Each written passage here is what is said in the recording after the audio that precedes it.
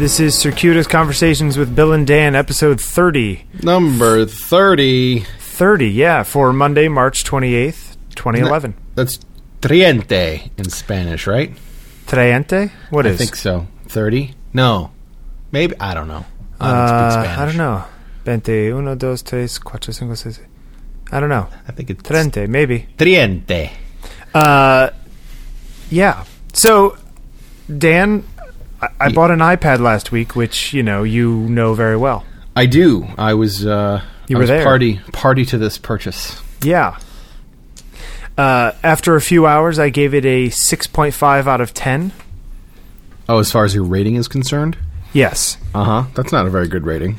It's now going down to at least a 6. Oh, no. I don't get this thing. Okay. What's wrong? What do you mean you don't get it? There's nothing wrong with it. I just don't understand what's so right about it. Oh, okay. You know? I mean, it's fine. You can browse the web. You can look at RSS feeds and Flipboard. You can Twitter. Mm-hmm. But it's all things that I could do much more efficiently on a laptop. Mm-hmm. Which I already own. Mm-hmm. That I actually have a keyboard on. Right. Well, why did you buy it then? Because everyone says it's the best thing since sliced bread. And that, you will only realize it once you get to use it.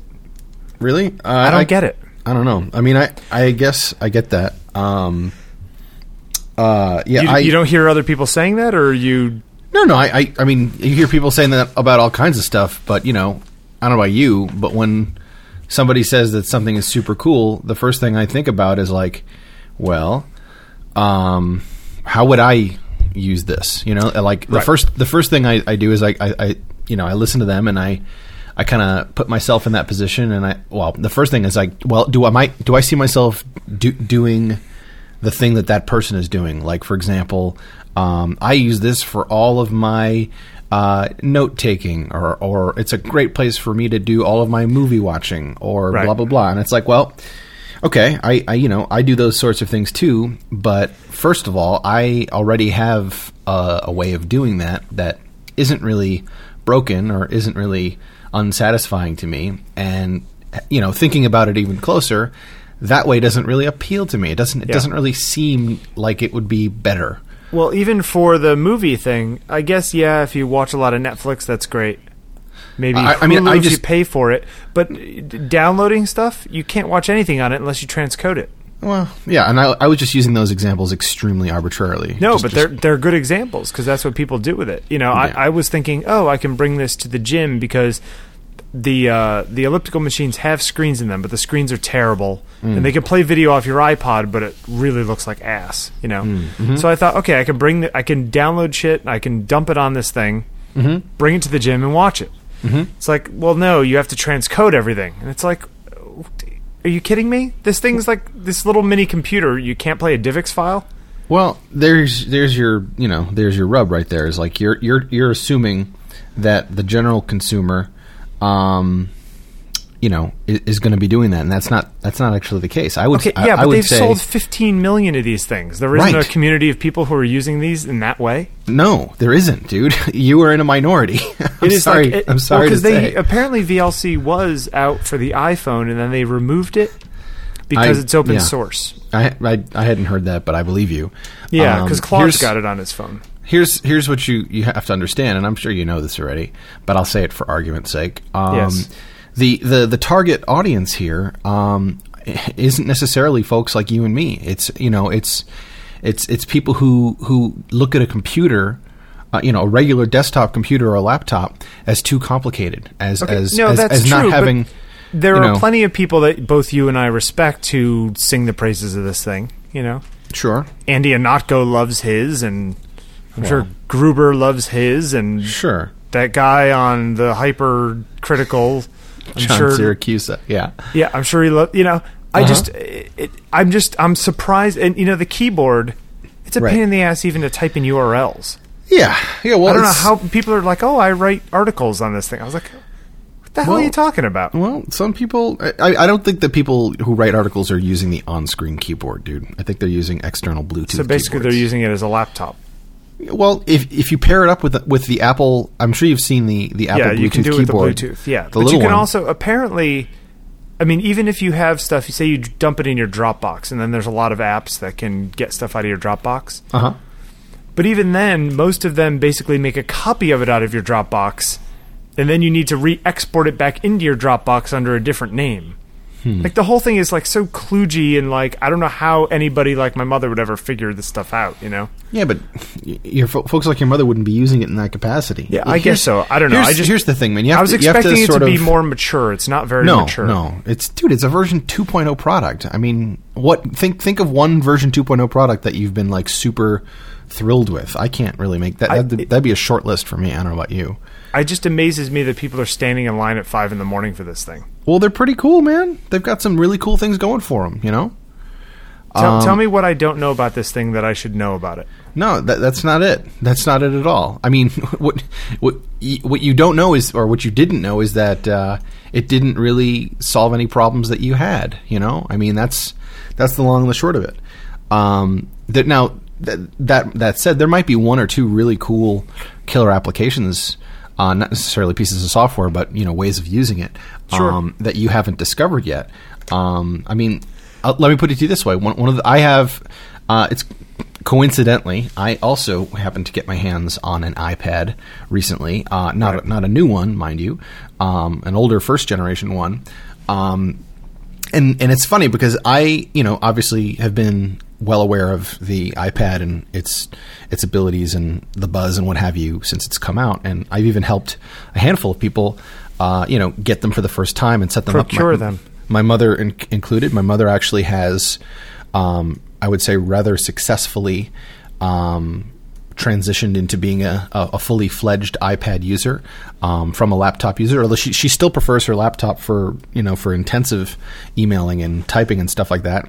Just because, you know, I think that's more of a familiarity thing because she's. She learned on Microsoft Entourage of all things, but this is like, you know, 6 or 7 years ago when that was what everyone was using. But she gets it. I mean, she you know, and what she loves about it is the thing weighs less than 2 pounds, and she can just stick it in her bag, and she has access to all her stuff right there in her bag. And does she have a smartphone? No, she does not. She does not. She has a feature phone. I think it would be much more useful for somebody who didn't have a smartphone. Yeah, well, again, now we're kind of talking about the target audience for this product. You know, it's you know, think of, have you messed around with the Photos app, the iPhoto or player or whatever it is? iPhoto or which not one? The little sunflower, the photo album app. Oh, in there, like the regular one that's built. Yeah. You gotta give them props. I mean, that's a pretty well designed piece of software. And yeah, but it's the same as the one on the iPhone, right? But it's like 7 times bigger. You know, it's but it's actually really cool. Not that much bigger. It's like 100 pixels in each direction bigger. But it's still bigger. I think it's big enough to make an impact. Like showing someone photos on your phone doesn't have the same impact that showing someone photos on an iPad does. You can't. I mean, you can get like 2 or 3 people to crowd around your iPhone and they can see the pictures, but they're little, dude. They're little. Know, it's interesting though. I mean, just to your point that as far as I know, iTunes is always going to down res your photos. Is that correct? Yeah. It basically. Well, it's not quite iTunes, but it's iPhoto working with iTunes. I don't even have iPhoto installed, and it was down resing my pictures. Well, then what did you just point it to a specific folder? I pointed to a folder. Okay, well then, yeah, I guess iTunes does it now. But it's funny because I had already shrunk them down to, say, 1,500 pixels or something. Yeah, well, iTunes has a sort of optimization routine that it runs on. It would be very useful if you could turn that off, because then you could zoom into pictures. Because as it is, you zoom into pictures and they just become blurry blobs, you know? Yeah, I don't know if it can do that. There might be alternative photo viewing apps there are a bunch there. of portfolio, quote-unquote, apps on there. Yeah. Many of which are either A, incredibly ugly. Yeah. Like the UIs are like, really? Yeah. Or B, everyone says they just crash like crazy. Yeah. Well, anyway, my point is, now we're sort of getting off the path again of the, you know, intended use. And I think that, again, the target audience. But how many photographers do you know who have bought these things? Me personally, not too many. But I mean, let me ask you this: how many wedding photographers do you think have bundled these in as takeaways, as part of their deliverable package? It's an expensive deliverable package, but yeah, I'm telling you, they're out there, dude. They're out there. And how many people? I mean, you're reading these. I'm sure you read some of the same blogs and stuff on the internet that I do, and people are constantly looking for that next little thing, that next little gimmick, that edge, that thing that'll get their audience to pay closer attention to them.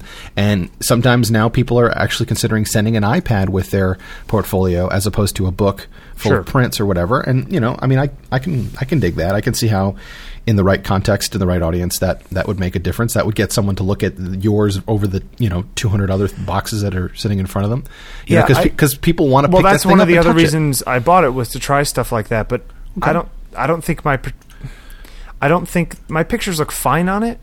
But they're 1,000 pixels across. It's the same size I have them on my website, essentially. No, I know, but people. So it's kind of like, okay, well, I don't know. It's just very odd. I hear you. And again, you just got to understand that it's not. I don't think it's extremely mature I was expecting more, I guess, is what I'm saying. Well, it still has a long way to go, man. I mean, if you want to really get into it, my issues are it still has some of the same shortcomings as the iPhone and the iPod Touch as far as the iOS is concerned. The notifications and crap. Yeah, exactly. I turned them all off. All that stuff. I mean, it still has a little bit of developing to do, before it becomes. It's it's funny because I've been using Android for the past, I don't know, year and a half now. Mm-hmm. Not really using an iPhone, and a lot of things have improved on the iOS side since then. Sure. And I came back kind of expecting, because I had a little bit of a grass is greener thing going on. And coming back to iOS, it's kind of make me rethink getting an iPhone next time, which is what I was planning on doing. Well, it's just kind of like, I don't know. I think the other thing you have to also sort of factor into your consideration is that, especially as far as iOS products are concerned, is that a lot of the problems, quote unquote problems, issues that you and other people are having, can really be boiled down to software, and I think that's kind of significant because you've got this little box in your pocket or on your desk or whatever, and right now it might not be particularly compelling, or it might not solve the problem that you have, or it might do something in a way that you don't particularly care for. But it's reasonable to assume that in a certain amount of time, maybe a month, maybe a year, that issue will be resolved, and you don't have to spend any money on it. You just have to kind of wait it out. Well, assuming Apple actually allows older things to update that are more than 6 months old. Well, look at the history, dude. I mean, Apple doesn't do that. I mean, generally, Apple cuts the cord on old legacy products. That's when they cut the cord. At the absolute earliest, it's usually it's usually closer to 3 years. Yeah. And I think that's reasonable. 3 years is I'll more than enough time. I mean, software is an issue. The fact that everything costs money. There's not a lot of free stuff in the App Store. Where on Android, there's a lot of free stuff in the App Store. Okay. And there's no way to try things out before you buy. Yeah, don't get me wrong. And there's no way to return, so it's kind of like, I'm not spending $15 on an app that I don't know that's going to be any good. It's true. That's another one of my number one issues, and these are not new issues, man. These are issues that have been around. No, for and a it's really funny long because time. like on Android, if you bought an app and then you delete it from your phone within 24 hours, they give you your money back. Yeah, that's nice. Which seems like kind of a no-brainer, or something like that. Give you 15 minutes, give you 2 hours, Yeah, sure. Because you can't try things out. That's one thing, and it's like I spent $600 on this thing, right? To then go and have to spend $200 to make it do anything interesting. Right. It's like I do that. Yeah, there's that, and then honestly, holding it and manipulate holding it with one hand while tapping with the other, or holding it with both hands and tapping with your thumbs.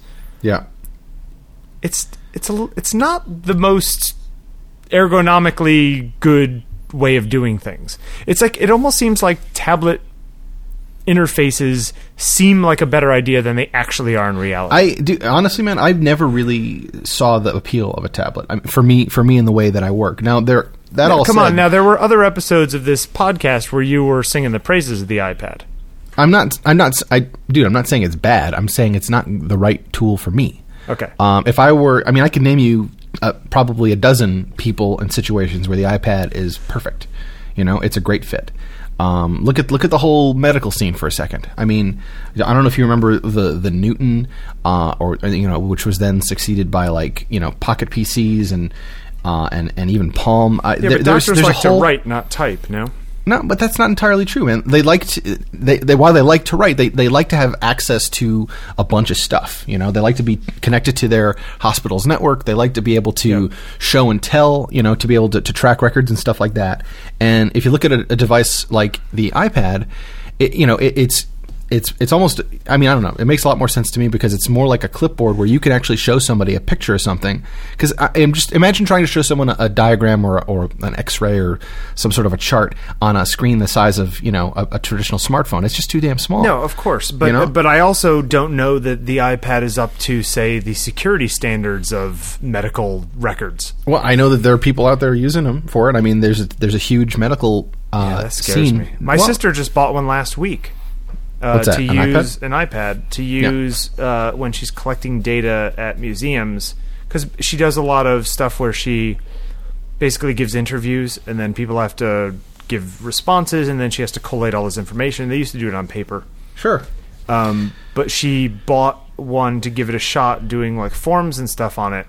I don't know how well it's going to work, but she's going to give it a shot. Yeah, I know that, but all of that is the same people that could have used a tablet PC for the past 10 years, right? Yeah, but that again, that's a tablet PC that's not running the iOS or any sort of a user-friendly. In fact, that was one of the places that tablet PC actually did take off, was in the medical world. Right. It was one of decent. the few markets that really embraced it. It's true. I don't know. I guess I was just expecting more. Like, the more I use it, the more I'm like waiting for like that thing to go, oh wow, that's amazing. Like I think I was talking to you the other day, saying using a remote along with iTunes and all lossless music, streaming through my AirPort Extreme, so I could sit basically in the sweet spot of my stereo and listen to anything in my library. Sure, that's cool. Yeah. But again, I mean, it's not that different. It's bigger, so you get more information, but it's essentially the same interface you'd have on an iPhone doing the same thing. Right. I mean, I don't know if I showed you that little thing I found the other day about the using it as a remote for tethering, in a photography concept or context. I think that's a really slick way of putting it to use. Pretty serious delay, though, no? No. It depends on the speed of your network, I suppose. But I mean, when used with Capture One has the latest version of Capture One, version 6, has a nifty feature called the Pilot, Capture One Pilot, which is a free app download from the App Store. And when you turn it on and you set it up properly, you can use any I/O device, and you can have a number of them, as I understand it. So you can have like an iPhone or 2 or 3 iPads or whatever, right? And they can all basically chain themselves or join the Capture One, session, the Capture One computer's network, and session, and then they can view the files as they are captured, as they are imported, and then on top of that, which is even cooler, in a sort of client scenario, like let's say you're shooting and your client's sitting over there on the couch or around the corner or whatever, they can interact with your shots and they can rate them. You can do star ratings and color labels and stuff. But like again, that, that's very niche stuff. It's agreed. I mean, it's kind of a niche product, man. I mean, the other huge scene that we didn't really talk about that doesn't really, I don't think it really appeals to either of us, is games, dude. There are some seriously cool games out there that people are just bonkers over for this platform. Yeah. Which you can't roll that out. I mean, there's some people that, I mean, it makes a lot of sense. I mean, it's a whole new way of designing stuff. The whole touch. Yeah. The whole touch concept is still really fresh. I've installed Kindle and I did some reading. By the way, the Kindle app is much better than the iBooks app. And that's another thing, man. People, I'm not me. I'm not a book reader. I don't read books. We could say the same thing about the Kindle. I'm not saying the Kindle. Here, that's the thing. The distinction I was going to make. First of all, the Kindle app is much better than the iBooks app. The whole iBooks app with you could see the edge of the pages on the side as if it's like a virtual real book. It's just like, whatever. Come on. I mean, they're just having fun. Move on, guys. But the point is, people are using it as a reader type, Yeah. as a, and I actually, I'm not like a heavy reader, but I have given Instapaper a shot. And what I'll do is when I encounter something that's going to take me more than 5 minutes to read at my desk, because my general day to day, I live in Google Reader. Very seldom do I actually leave Reader to go to actual websites to read stuff. So what'll happen, and I've got just jillions of feeds and articles that I just cruise past. So what I'll do is I'll find something, and then if I like it, and I know I want to read it later, the first thing I'll do is I'll star it in Google Reader so that I can come back to it if I need to. But sometimes if I know I'm going to really want to spend some time with it, or it's really long, like it's going to be like a 10 or a 15 or who knows how long it's going to take, I'll actually go to I'll click through to the actual page itself, and then I'll Instapaper it. And then I will download it to either my phone. I'll almost always do it to my phone, and now recently I'll do it to the iPad as well. Not that do you actually use the around. Instapaper app, because that costs money, right? Yeah, I actually bought it. Okay. It went on sale one day, and I just got it for cheap. So okay, that's a really handy way to do it. That is cool. It's. I've noticed it was weird. Like I was playing with the TED app, the videos. Yeah. And there's a thing, and it says save for later, and it basically saves that article, that video, for offline use. So I clicked that, and then I turned off Wi-Fi, and I tried to play it, and it said you need to be online. I was like, what is that? Yeah, that's not it's really... like there's so many things that's the other thing. There's a lot of these reader apps still require you to have a net connection. Instapaper doesn't do that. I mean, Instapaper needs the initial connection to get the pictures and the crap. So it basically updates when, like, do you when set you it launch for it? It Exactly. updates when you launch it. Okay, so if you launch it before you leave the house, then you go get on the subway. It's all on there when you're on the subway. Yep, exactly. Because I've had that problem with a number of reader apps on both Android and iOS. Well, I can tell you that's where they say they're works. offline, then you go try to use them offline, and it's like, don't have a connection. It's like, I shouldn't need a connection.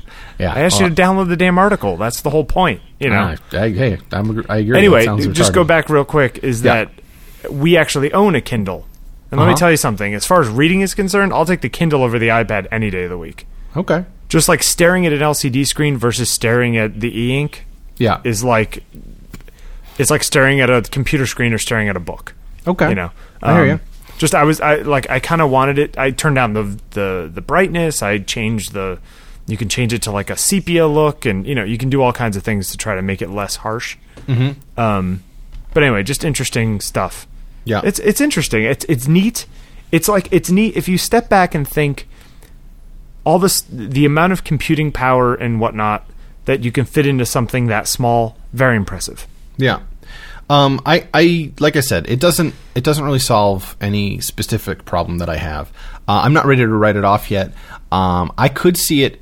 I look at it as a potentially cool companion for traveling, as opposed to a computer. Like I'm never gonna. The reality is I'm never gonna not have my phone on me. I'm pretty much always gonna have my iPhone with me.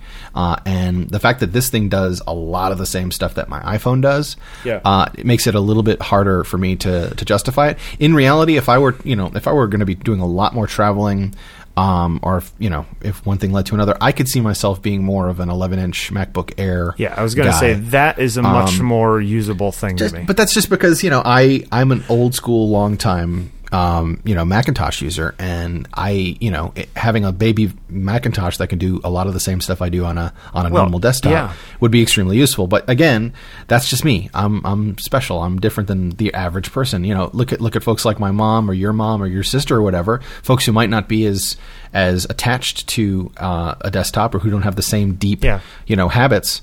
They could make a break. They could make a change, and then they could adapt to using this thing. And again, remember, a lot of people don't care about like managing files and apps I know and stuff like that the same way that we do. Simple stuff like reading websites, I didn't find it I found it a deprovement over reading it in a real web browser. And a lot of times I think you're right, especially just because there's so much crap going on the web these days. But I think it's trending. I really do think within the next year or two that's going to be a different story.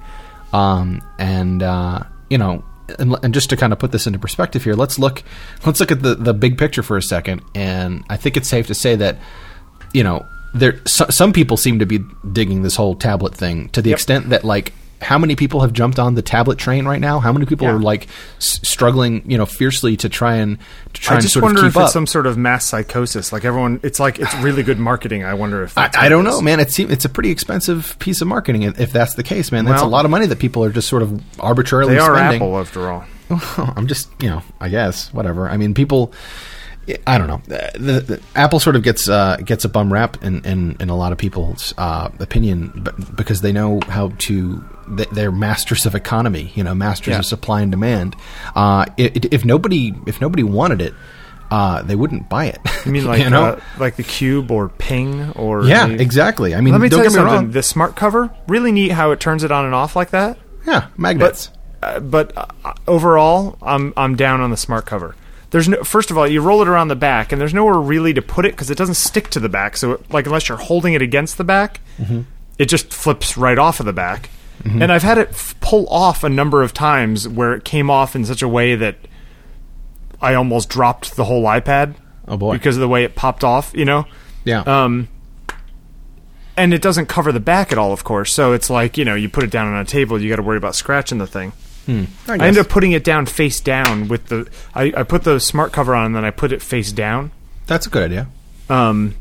Anyway, it's just like, revolutionary. I don't know. It's just, it's fine. It's just, it's not for you. That's all. I don't know if it's for me. Yeah, I mean, and then no one can argue with that. I'm kind of disappointed by that. Well, I have to be honest. Sorry, anyway, buddy. Sorry. You had some ideas of things to talk about. Well, I was gonna. Yeah, this might be a segue. Let's.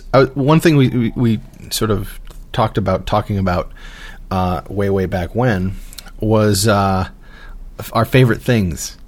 Okay. Some of our favorite things. And so now that we've established that the iPad is not one of my favorite one of your favorite things, maybe we can pick out something that is one of your favorite things and why. Okay. Are we talking technology? Whatever. Anything you want. All right. Well, why don't you start? Okay. Actually, yeah. One of the reasons I brought this up is because recently some friends of mine from a company I used to work for called Control Group, they started this website called Fav and Co, which is, FAV ampersand CO, which I guess is like Favorites and Company or something like that. And their idea was this sort of, I think they use the word friend sourcing. Okay. Which is, yet another terrific industry buzzword. But it's a good idea. It's basically the what concept camera is does like, everyone I know and everyone they know use? Yeah, it's like I'm looking for one of these things, and what do people think? Maybe someone wrote about this, or maybe someone I know or someone I know knows has had some experience with one of these things that I can read about real quick before going out and spending the money. And neat idea. It's not bad. So it's been around for a couple of months, and I saw it when it first came out, and then one of the guys actually contacted me directly and asked me if I would be willing to participate, and so I said sure, and I thought about it, and then I started making a list of things that I would honestly, truly endorse as favorite things of mine.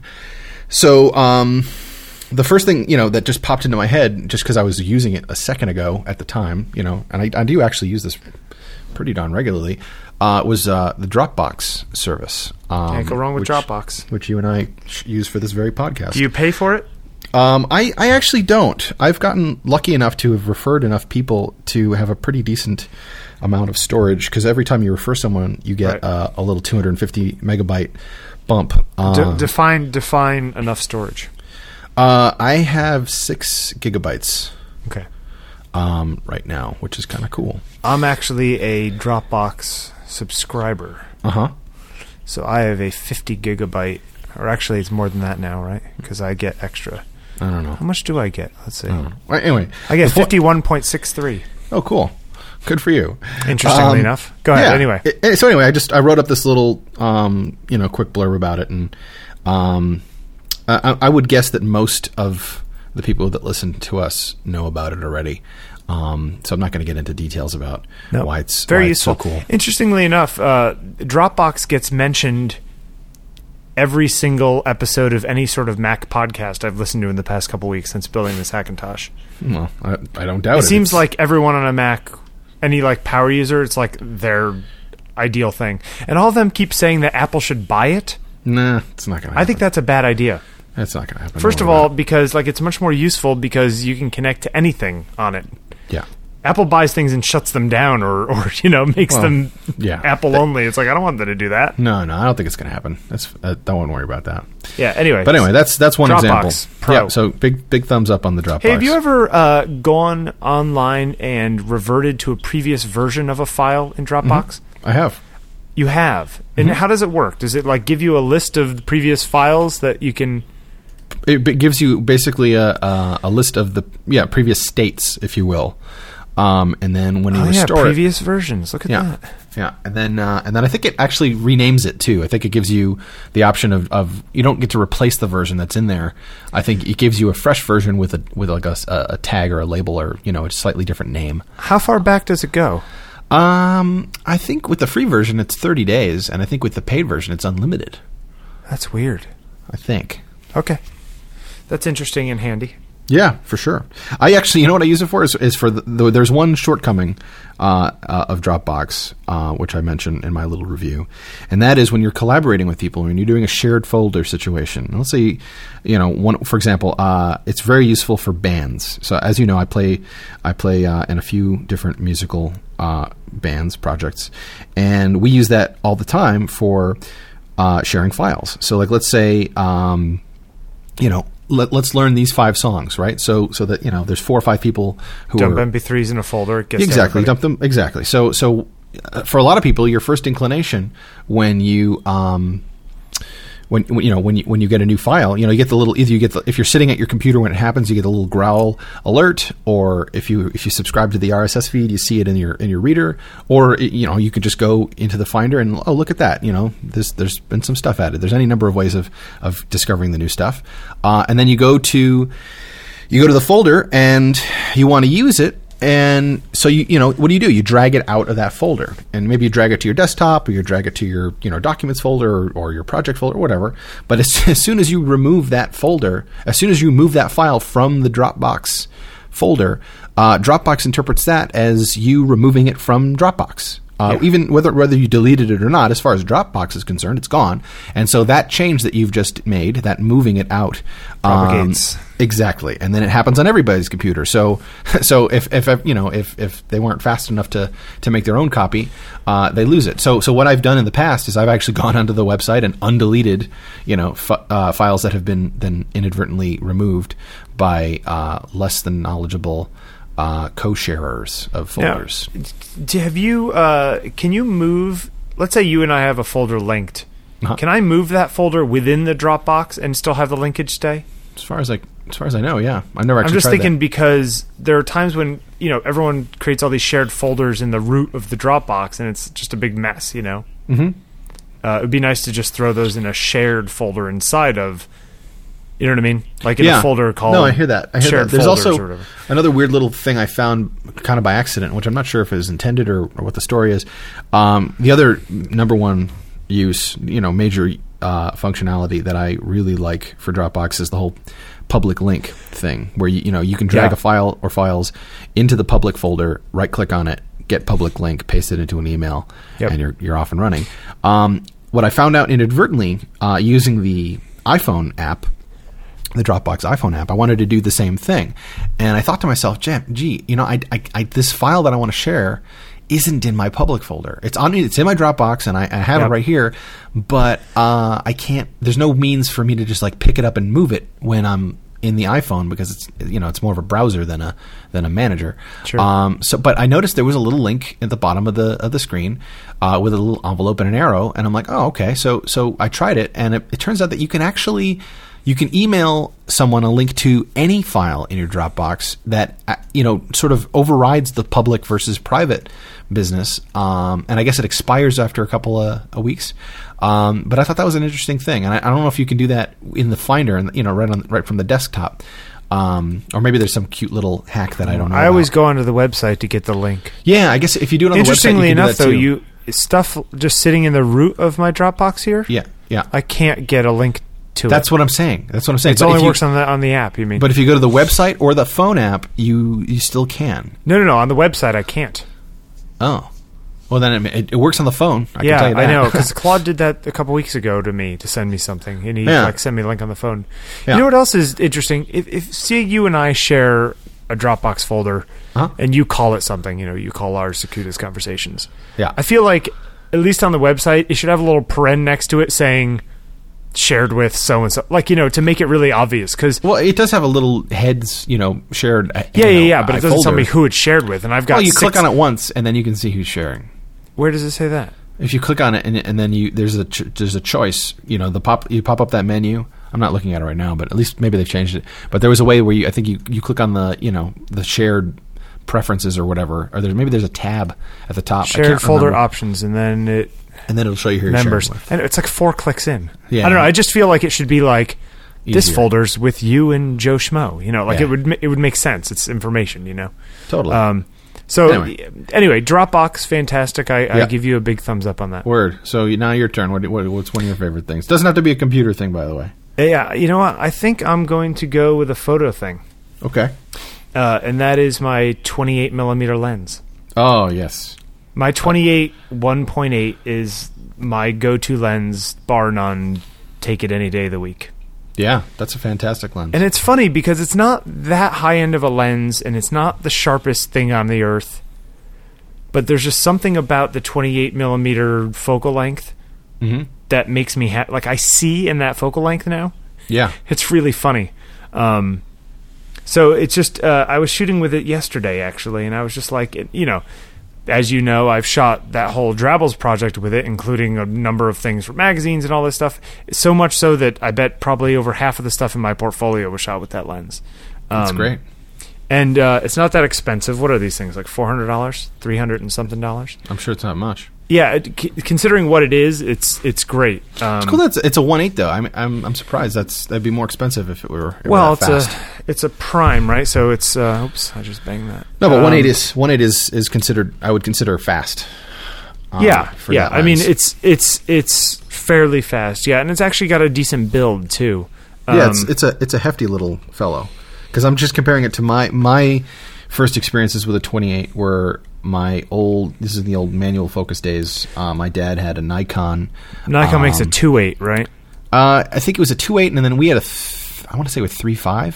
Okay. Nothing groundbreaking. But what I loved about that lens was how small it was. It was just so small. It was like the smallest, lightest, littlest lens you could stick on your camera, and you're off and running. It was. Yeah, nice. It's pretty great. Now, Nikon apparently made at one point a 28 1.4. Right, which is like huge. The thing was like a pound. Which apparently now goes for twice what it cost. Oh, easily. More. I've heard it's weird. They stopped for making $5,000. Yeah, and apparently they stopped making them because of something in the glass. I've heard that it used some kind of weird leaded glass that, or some.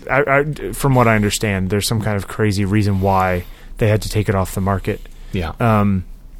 But I was just seeing how much this one is. Canon EF 28 1.4. Oh, that's expensive. It was like $800. Why is it so expensive? Right? $524. It wasn't $524 before. Well, there was an earthquake in Japan. I don't know if you heard about it. Yeah, I wonder if that's actually the thing, right? Well, I know the Nikon camera prices all went up to their list prices within the past couple of weeks. Oh, everything went back up, huh? Yeah. It is. It's $529 at B&H. Yeah. Wow, that's crazy. Yeah, that's what happens, man. Anyway, if anybody needs a nice, decent wide-angle lens, that's the one to get. Yeah, I would say it's a great starter, or great. I would use it as a second lens. Like, I think we would probably both be in agreement that if you're getting started with photography and you're starting to build your collection, obviously a 50 millimeter is the best place to start. More important on a full frame camera. Yeah, of course. This 28 would be really nice on a cropped camera. It's kind of nice on both. It would be like a 45. Yeah, which is actually just a little wider than a normal, than a 1:1. So yeah, I would agree. With that for sure. So that's a very, very good one. And just as a weird little other aside, I really love event monitors. Event? Oh, you're talking about audio now. Speaker, okay. the little powered monitors. Yeah. I used to be back in the day when they first came out. They were they had like these dual bi-amped model, the 2020s. Yeah. And they had a passive version of the 2020s, 8-inch woofer, 1-inch dome tweeter. Right, and they were like $400 or $500 a pop, right? A pair, actually, for that kind of money. Nice. And for the unamplified versions, the amplified versions were like $500 a piece. That's what I'm thinking. They had a little like a whitish blue LED on the bottom. Yeah. And they, it's like when I was in school and like going to real studios and stuff, everyone had these expensive Genelec. Yeah, the Jennies, baby. Oh, I hated Genelec monitors. Not as much as I hated KRK. Those things are so stupid and ugly looking. They sounded like the fucking too. Flintstones. It's like, what are we doing here? But it's funny because I'll tell you, those event monitors I would take over any of the rest of the menu. Like, I love the way they sound, and I feel like mixing stuff on them, if you can get it to sound good on those, then it's going to sound good. It's a very good middle of the road, sound nice speaker. No, totally. My equivalent to those, I just sort of happened upon these, and it turns out that they're really, really great. Are the Yamaha MSP 5s, which are basically the same thing. It's a 5-inch driver powered. I want to say it's 80 watts. It's not a lot. They're not super loud. I'm using the event. They're called tuned reference 6s right now. Man, they're cheap. What's nice about the Yamahas, man, is that they're solid, man. I don't know if you remember. You probably know this better than I do, but I remember when I was first just getting my feet wet in learning about what how speakers worked and what made what a tweeter was and a driver and two-way versus three-way, a crossover, blah blah blah. One of the things that I remember my instructor telling us about is that. One of the key components of a speaker is the magnet, as part of the driver, and he sort of gave his rule of thumb, and he's like, generally speaking, if if the speaker is heavy, the heavier it is, it's a general measure of its quality. Not to say that heaviest is best, but generally speaking, if you pick up a speaker and it's got some heft to it, you're probably getting a pretty decent piece of work. And that's the thing. I mean, these are good. Actually, you know what? Let me see. I was going to say, Event Electronics, they still... It's weird. Apparently, they redid their entire thing, which is interesting. So anyway, what I was going to say is that my little Yamahas, despite the fact that you could easily you can get a little bit more easily misled by the weight of these things, by the fact that they do actually have amps in them. Yeah. So when you pick this thing up, you are picking up an amplifier, a heatsink, and a speaker. But even still, I love the size and the sound, and then the I/O on the back. As far as it's got balanced in and out XLR, the whole deal. And it's really cool. I've been pleased with them, and they've held up really, really well in the 7 or 8 years that I've had them. It's amazing. Yeah, these event things are really great. In fact, they don't actually make them anymore. So if you can find them, you should get them. Surprise. Yeah, all the good stuff they stopped making. You ever notice that? Yeah, in some cases, they still make some other good things. I mean, I know you're not a fan of these, but it's one of these things I sort of grew up with. One of my very first pair of professional headphones were the traditional Sony MDR 7906s, I think. Yep. And I'm pretty sure they still make them. And they still look and sound and feel exactly the same as they did 10 or 15 years ago. I'm a Sennheiser 580 fan myself. Although, wait, what do you use in your headphones? You use your Apple headphones, don't you? No, I use those for talking on the phone. I have one of them in my ear use? right now. I have been a big Shure fan for the past 10 years or so. Which model? Whatever the nicer 2-driver version is. They change the numbers all the time. I don't know. It's like the $300 one. The dual, not the super high end $500 dual driver. Sure. The middle, like the low end dual driver. Yeah. So they have like a $99 one, a $200 one, and then the one I'm talking about. I guess it's like they have a low end single and a high end single, and then they have a low end double and then a high end double. So I go with the low end double. Okay. And that's worked out really well for me. I'm a big fan of the Eddie Modic. Yeah, those. I know a lot of people that love those. Yeah, I used to have a pair of ER4s, which are the real high-end ones, which I loved. I had for a couple of years, and then I had them stolen. Oof. Yeah, at Imogen Heap's house. Who's that? She's a singer-songwriter. She's a Grammy-winning singer-songwriter. In relation to Uriah Heep? No. Oh. Yeah, Imogen is this kind of nutty British musician lady, and I was at her 30th birthday party to take her picture for 365 Portraits. I got an introduction to her, and she's like, you should come to my party. So I happened to be over in England, and I went up to her party, and I checked my coat, and then they were gone from my inner pocket of my coat when I left. Oh, bummer. Which, were they you had them in a cute little wallet-sized, like, pouchy thing? No, they were just rolled up in there. The thing that's annoying is that these things cost. These were $300 headphones, you know? Right.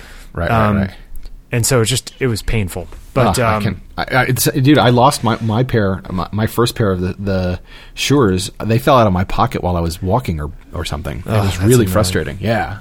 I've replaced them with a pair of HF5, which are their sort of new middle upper range. They're like $120 or something.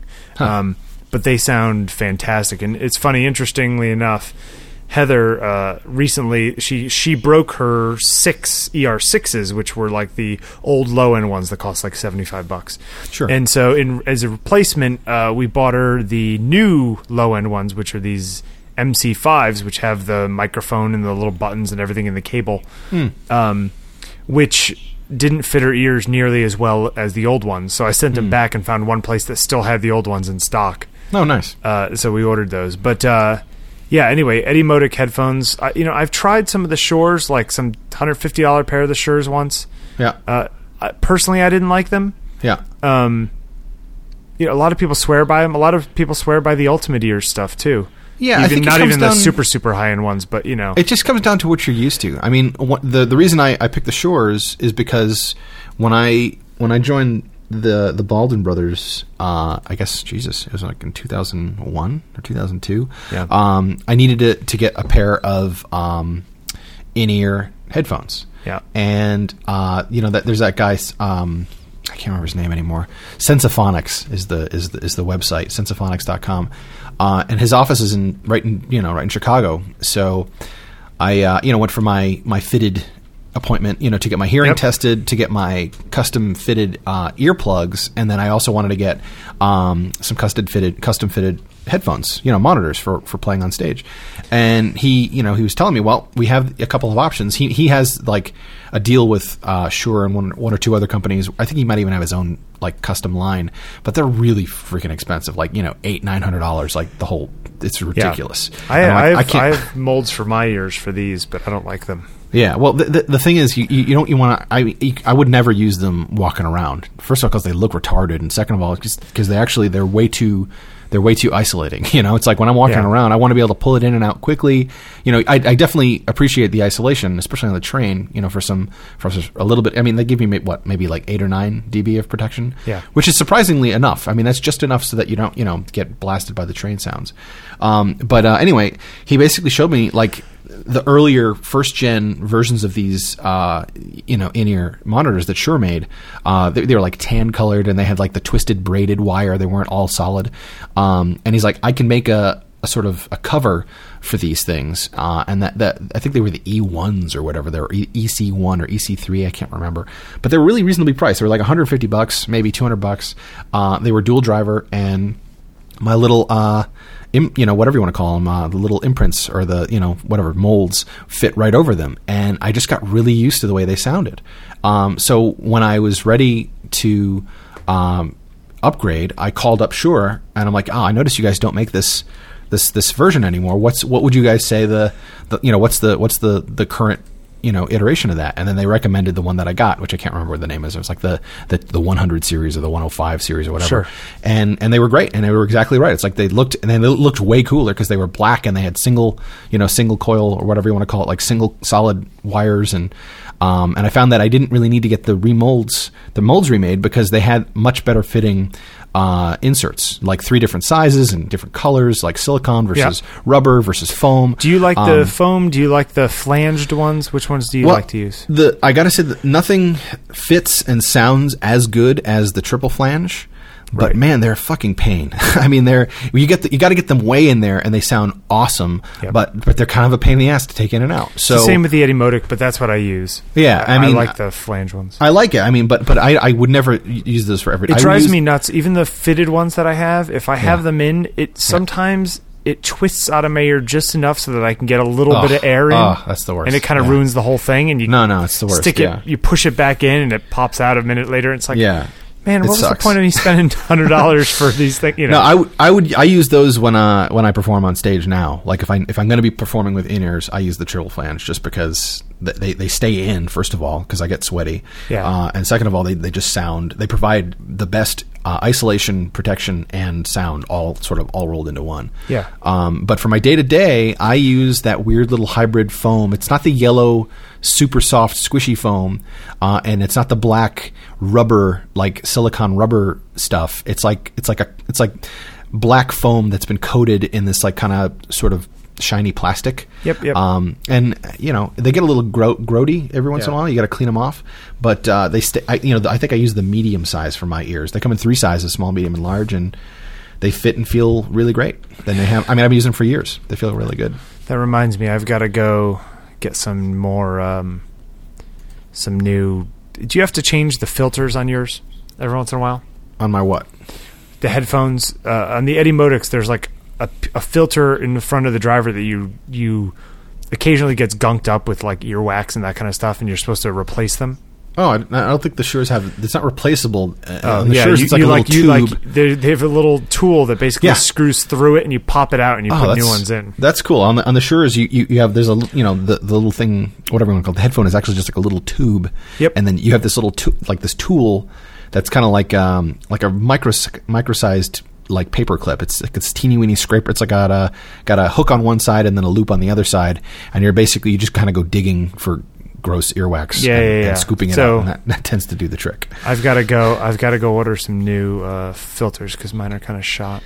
Actually, I might be replacing mine at last, just because they're starting to short. There's a short right in the joint, where the two headphones kind of come together. And it's one of those things where it's like they're starting to cut out, and it's just I think it's just a wear and tear issue. I'm not sure if they're still under warranty or not. I got to call them up and see. These are some kind of gross subjects we're talking about right now. Well, why don't we choose one more thing each? Okay. The other thing I was going to I'm probably going to write this up real quick. Let's see. Should I choose a photo thing or a non-photo thing? What would non-photo thing be? Say non-photo. Okay. That's actually kind of not a non-photo thing. No, I'm going to choose this photo thing. I'm taking it back. One of my absolute favorite pieces of gear is the Bogen Manfrotto Magic Arm. Okay. There are a couple of iterations of it. It's not a new product by any means. I know they've been around for years and years. They've been rebranded, and they come in a couple of different flavors as far as like lightweight versus heavy duty. But I'm just talking about the concept. If anyone out there just Googles, Bogen Magic Arm. All right. So what does this do for me? Well, what this does for you, and I'll also put a caveat in here, it's not terribly useful on its own. It is most useful when it is teamed up with at least one, if not two, Bogen super clamps, or the clips, Justin clamps, or clips, or whatever they call them. And it's basically, here's what it is. It's basically a two-segmented almost like a universal joint kind of thing. So each segment, I'm going to ballpark it at 9 inches. Each segment is about 8 or 9 inches long. It's got a center joint in the middle, and then on either end are ball and socket style connectors, which are the same size as the standard. What is it? 5/8. Like the standard light stand. Top of a light stand. Gotcha. Sized spigot, I guess you could call it. I can't remember what or stud or whatever it is. The kind of thing that you could easily clip an umbrella clamp or a Justin clamp, or it's that standard photo accessory size. What's really nice about that is that on one side, one is threaded for the large European style. I guess that's the 5/8 thread, and on the other side, it's the standard 1/4 inch thread, like on a camera, on the bottom of a camera. So you could theoretically screw tripod threaded things into either one. So if you had a tripod head that you wanted to screw into it, you could do that. But what's really fantastic about it is that the two ball and socket ends are completely flexible. They rotate 360 degrees, and then it's even got like a notch, so you can lock it at a 40, at a 90 degree angle or 45 degree angle, so it's a right angle, I guess I would say. And then once you get it into the position that you want, you tension it down, you tighten it down. And then there's two iterations of this. I prefer what they call the variable friction model, which is just a big knob that you turn. But they also have a quick release model, which is a tensioned lever, kind of like on a bicycle, but it's even bigger. It's like the little knob, the little lever kind of looks like the kind of lever that you would use, you'd find on the underside of an office chair to release the pneumatic thing. And it's basically just like this friction. It's got like kind of a ramp to it, and you just kind of twist it about, 45 degrees, about maybe a quarter turn, and then it locks into place. It gets harder as you turn it, and then it snaps into place. But I prefer the ones with the variable tension, so that I can tighten it and loosen it and get it just right. And man, I've used these things, in a couple of different situations. What's really cool, like they're really great for clipping to an existing light stand. So if you need you want to hang an extra thing off of the stand, and you don't want it to be right on the stand, like it could serve as a poor man's boom for reasonably weighted items. You see a lot of guys out in the field use them for cameras. You can actually, it's sturdy enough and strong enough that you could put a good 10-pound camera rig on there, and it's not going to go anywhere. Sports guys use it to put up remote cameras, like in the rafters, or in on the bleachers, or in a viewpoint where they wouldn't want to be sitting normally. Sure. for a remote camera. The other funny thing that I find it extremely useful for is on a drum set. I play with an electronic sampler trigger pad thingy. So I don't know if anybody remembers the old Roland Octapad or the Drum Cat. Love the Octapad. Yeah, Octapads, Drum Cats, Roland SPDS series. I like samplers. the Drum Cat ones. I have a Drum Cat still. It's with the little mouse ears? Yeah, the Mickey Mouse thing. It weighs a damn ton, man. That thing weighs a good 15 pounds. They still make those? They don't, but you can still get them.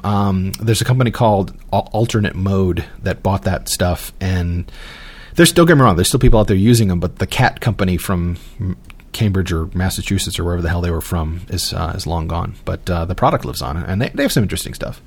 Anyway, positioning these things, sometimes positioning something on a drum set can be a real hassle.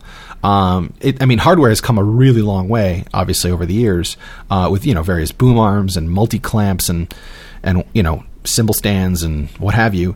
But there's just something really awesome about this, like, total freedom, where you literally you clamp the one end of it to an existing stand or tripod or whatever, and then you get your thing. In this case, my little drum pad, I get that, I hold it with one hand and I position it on the drum set where I want it. And then with my other hand, I just reach over and I tighten down the knob to where I want it. And like, it's perfect. Like the whole thing, the distance, the angle, it's capable of putting it exactly where I want it. And that's what's really cool about it. It's basically like having this awesome second helper hand. Here's another example. We use them. Actually, D-Touch uses them in the field for their laptops to help hold up the big fancy hood. Like let's say you're in the middle of out in the daylight, and your computer's set up on a tripod, and then you have the little hood, the computer hood, to cover up your laptop to keep the sun out. But then, you need to keep the sun that's behind you out as well, So what they do is they actually have the computer's in its own little sort of cocoon, and then you need to have your own cocoon for yourself.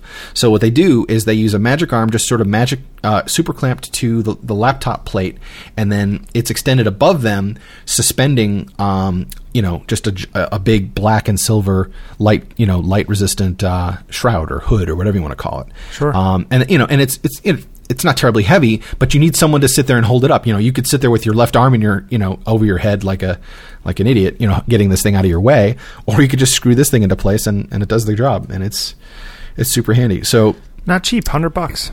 No, yeah, well, you can get it for like 85 if you look, but yeah, between a super clamp and one or two super clamps, a magic arm, the thing, you can use it to hold up flags or reflectors. Sure. I would say you're looking at least $100 for a fully useful kit. But man, I got lucky, and when I was stocking up about 2 years ago on photo gear, I found this guy who was selling off his studio basically, and he just put a bunch of things together in lots, like whole lots of stuff.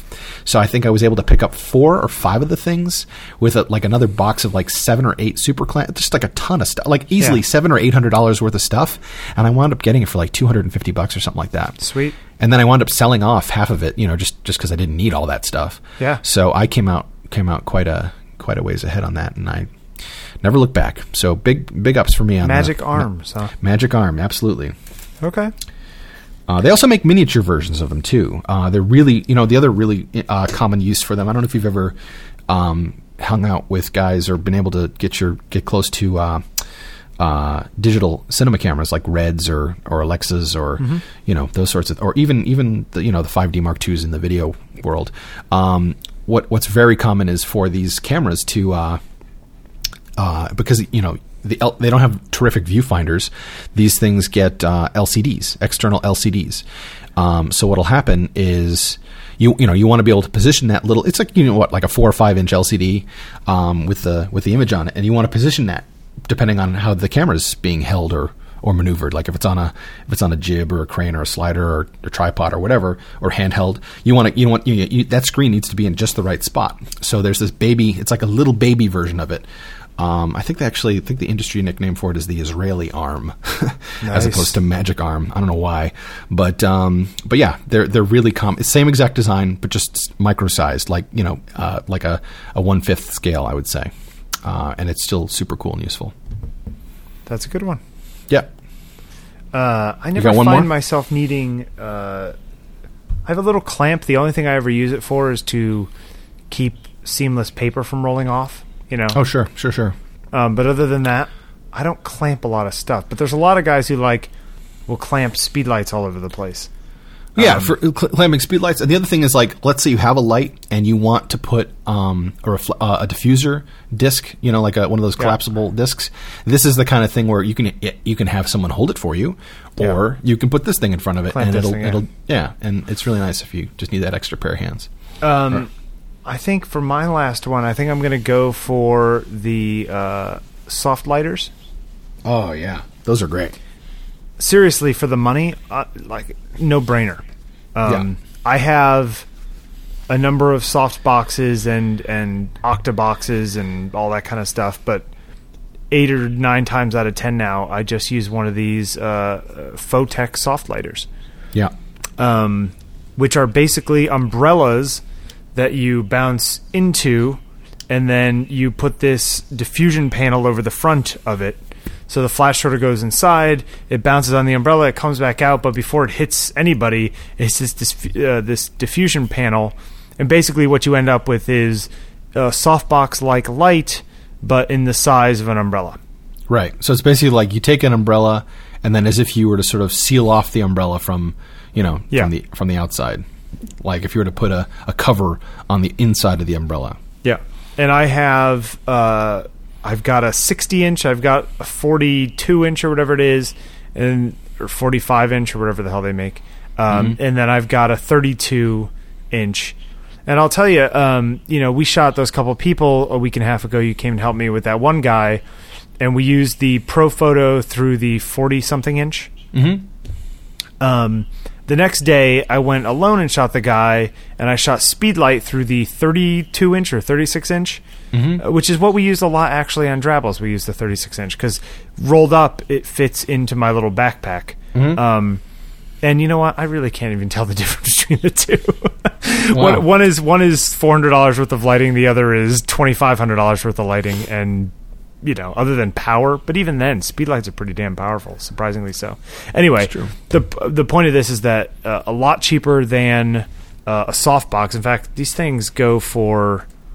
you can get the whole thing for like $60, I think, right? Yeah, they're cheap. Let me see. Not bad. I picked one up too. I mean, just to sort of further that, I think you and I have the very same large one. I picked up that Photech you have the 60? I have the 60-inch umbrella, and then you can get the soft lighter as an add-on, which I think was like another $30 or something like that.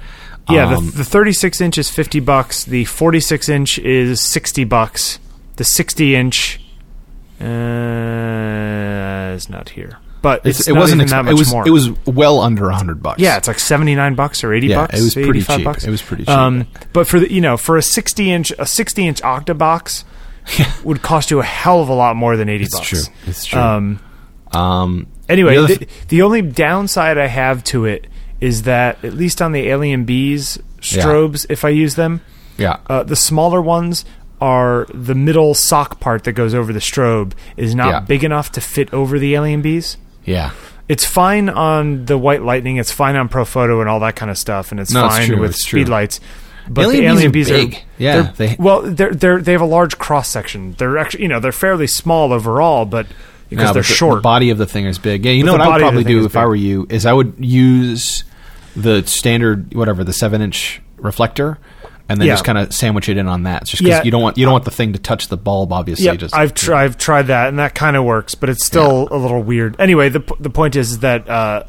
Unbelievable value for what you get. For sure. I mean, a little one of those with a Speedlight and like a little umbrella holder thingy, umbrella bracket on a stand. Yeah, and you're set. You're done. I picked up. There's this company on eBay that sold stuff for super cheap, like a Chinese reselling company called Amvona or Amnova or something like that. I can't remember. I don't think they do it anymore, but they had basically a non-removable version of that. Interesting. So I think I have like a 27-inch umbrella, and like the soft lighter is like hard sewn into the umbrella, so it's like a one-trick pony. Yeah. But it sets up even faster. Like it basically just has the hole, instead of being like just a simple little hole, it's actually got a hole with the zipper and a little drawstring. So it's big enough that you can stick your thing in there and then zip it tight so that it's not leaking light. And I that's the smallest one of those I have, and I definitely use that from time to time. I should use it more just because it's a really great way to make a little light really, really big and soft. Yeah, for the money, it's so small and lightweight. Stupid good. Yeah, it's real good. In fact, interestingly enough, the place that makes them, or at least the Photech company that sells them, is about a half mile down the street from where my father used to have a record store. I saw the address and it said Ansonia, Connecticut, and I was like, God, there's got to be... And I went and looked up the address, and I'm like, I know where that is. I used to drive by it all the time to go to work. I didn't realize that they're American. That's great. Yeah, they're in Connecticut, apparently. By the way, soft lighter, $79 for the 60-inch. With umbrella and the actual diffuser. That's great. Unbelievable. Anyway, so check those out. Yeah. Those are pretty good picks, I think. Yeah, I think we're making up for it. Let's make a list of those, and I'll put them. I'll do a blog post with those as show notes. Okay. Well, you let me know. I mean, I will. All right. We'll talk afterwards. You make links to all the stuff that you listed, and I'll make links to the stuff I list. Okay. I'm trying to remember what did I list again? What was my stuff? It's like that. I remember I talked about Dropbox. I talked about the magic Dropbox, arm, the arm thing. I feel like there's something in the middle. Oh, we're talking about headphones and speakers and shit. Yeah, So we'll get there. Okay. All right, that was a fun one. Yeah. We will see you next week in episode 31, I guess. Yes. Oh, hey, by the way, just as an aside, tonight we went out to dinner with somebody who I think should be a guest next time or soon. We have a handful of people who we want to be a guest. This guy is a particle physicist at the Linear Accelerator at Stanford. Oh. So I think it might be fun. Cool. He's pretty nerdy, and he's a nice guy. I like nerdy nice guys. Yeah. So we'll do that. So till next time, you guys have a good day, and we will see you next week. Thanks for listening. All right, bye.